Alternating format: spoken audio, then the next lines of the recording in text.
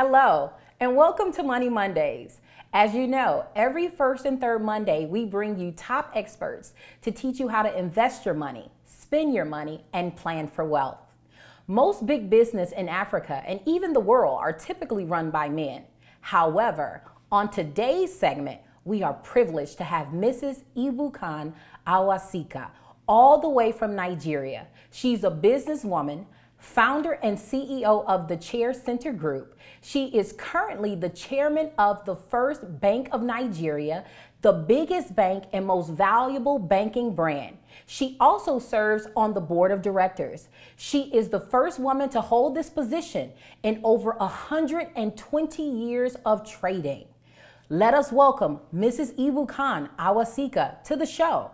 We really appreciate her taking the time to address our Money Monday audience. Without further ado, Mrs. Awosika. Mrs. Awosika, thank you for coming on our show. My pleasure. Can you answer a couple questions for us? How did you get started in your career to become the first woman chairman of the First National Bank of Nigeria?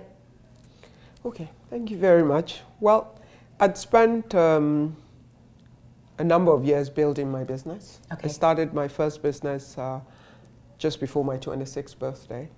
And over that period, I guess, like I said in the sermon, people were watching.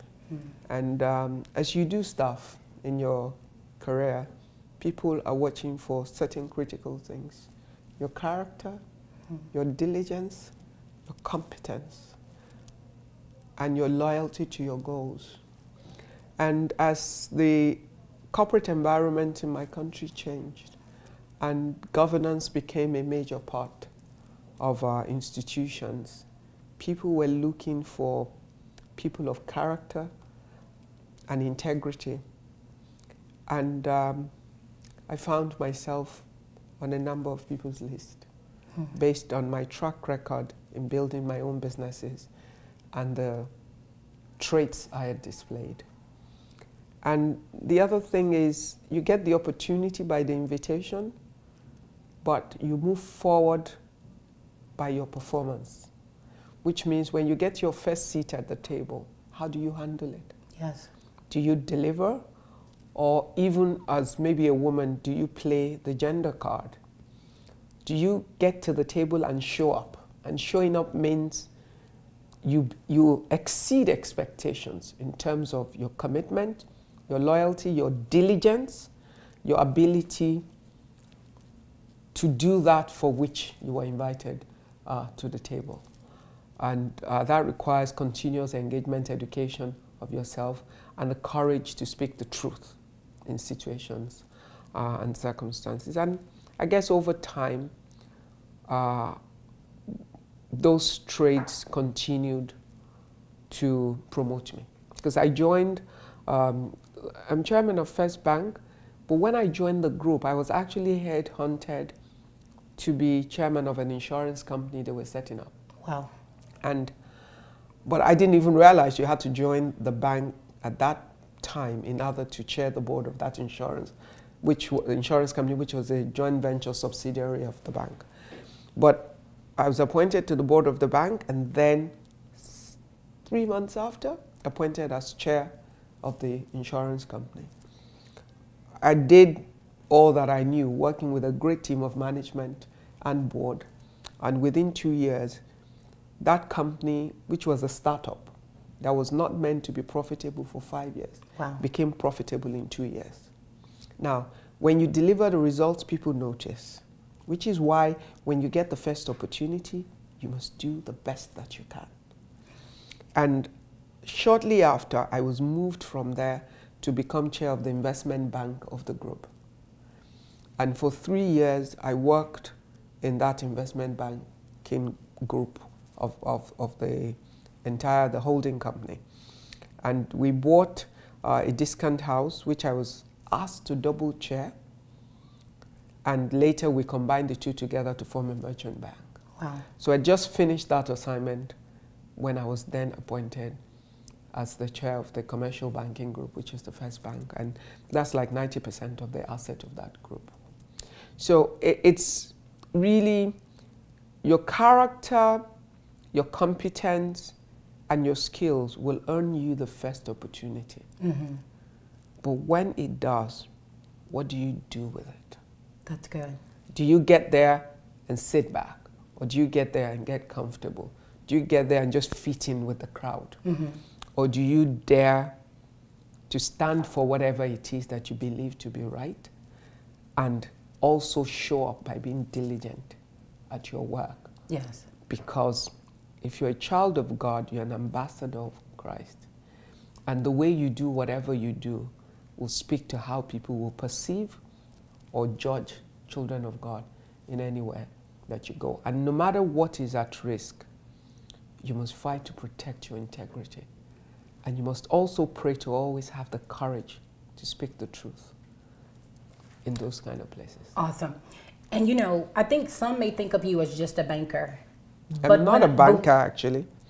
What I am is an entrepreneur who, through the success of enterprise, was then appointed based on the skills I had exhibited into those corporate positions, including serving on the board of the bank.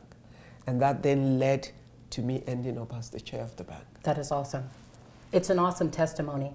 But you know, your testimony is so important because one thing about it that I've taken from you, what I've learned over time, is that you are also a minister, as a marketplace minister. Can you talk about how your faith also plays a part in understanding wealth or even investments, or how you lead those that are following you? Okay. From the moment I made the choice that, and luckily for me, it was very early on in my business. I'd only been in business for maybe a year or two or something when I came in contact with this book written by, I can't remember the guy's name, Sam something, about God owns my business, and it fascinated me. I was a young Christian, and I'd been brought up a Muslim, and I wanted to know more. After I read this book, I started searching for information, and I came across the book by Larry Bucket, Business by the Book, something. I actually took time to go to their ministries outside of Georgia. It's in Georgia, outside of Atlanta somewhere. I can't remember the specific name of the town now. I actually got them to come to Nigeria. And we ran sessions to train Christians about building Christian businesses, you know. And then I started teaching business ministry in our church. I was head of business fellowship, and we used to discuss a number of the principles in Larry Bucket's book. But I then decided that I was going to build my business on that template of the word.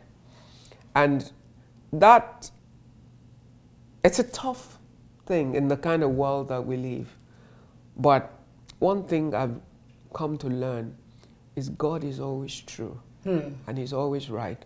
And His word, whilst it might not be convenient, time will always prove it to be perfect and right. And so I followed those principles of integrity and character and of the word. And what I've realized is the Bible has a word for everything, about how you deal with your employees, how you deal with your suppliers, how you deal with your neighbors, how you handle profit, how you handle pricing. There's every kind of issue that you will deal with in business has a scripture. That's part of what I learned. And I'd made that choice to build according to the biblical pattern. It was tough. There were days where you're like, gosh. I mean, there's times when I remember that my staff would ask me, look, are we making money with all of these things you're making us doing? And it seemed like I was slower than my peers, or that I wasn't making as much as I could have if I chose to do things another way. But you know what I learned? God owes no man. That's true. God will test and prove you, because really He's looking for treasurers for the kingdom. He's looking for men and women that He can trust, and by trusting them He can therefore entrust the kingdom, the wealth of the kingdom, into their hands. And I believe that in the course of walking through that journey with Him, there was a turning point where it almost seemed as if the pace of my life and my opportunities just sped up so dramatically. Because it was like every year I had a new appointment to something.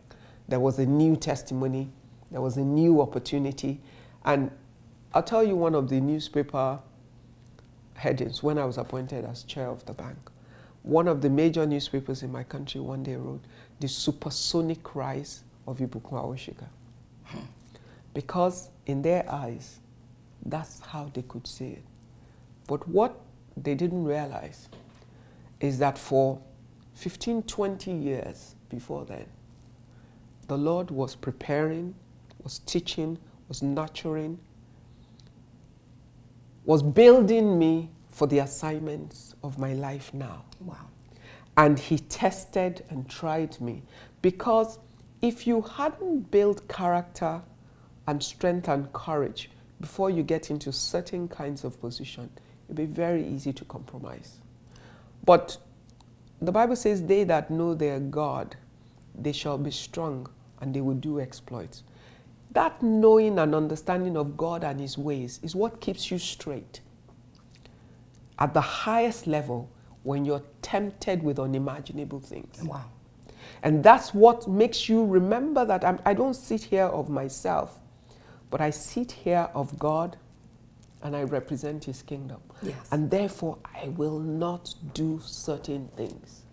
I will keep to the truth of the word, which is why I said on the pulpit, every time you get to a crossroad, you will remember the litmus test. And what is your litmus test? Is to test that crossroad and that issue against the word of God. And how does it line up? Because every time you make a choice, you know, the day you gave your life to Christ, you already chose Christ. In choosing Christ, you chose all the instructions of the Bible on that day. And every time you get to a crossroad, you actually don't have a fresh choice to make. You just need to reaffirm that choice you made the first time. Yes. But the situation always presents as if you have a new choice to make between saying yes or no. So it's either you're saying yes to the word of God or no to the word of God. Always. And the litmus test is always, am I choosing the word? Am I choosing God? Am I making a decision against God and against the word? Once you make it that simple, it becomes easier for you to stand. And you know, for those of our viewers who are tuning in and really the focus is on money, would you say that money makes you wealthy? You know, in the context of the general world, when a man is rich, so to speak, he's considered wealthy. But a man who lacks good health, who lacks peace of mind, yes, who lacks joy, maybe because his home, his children, and so many factors in his life.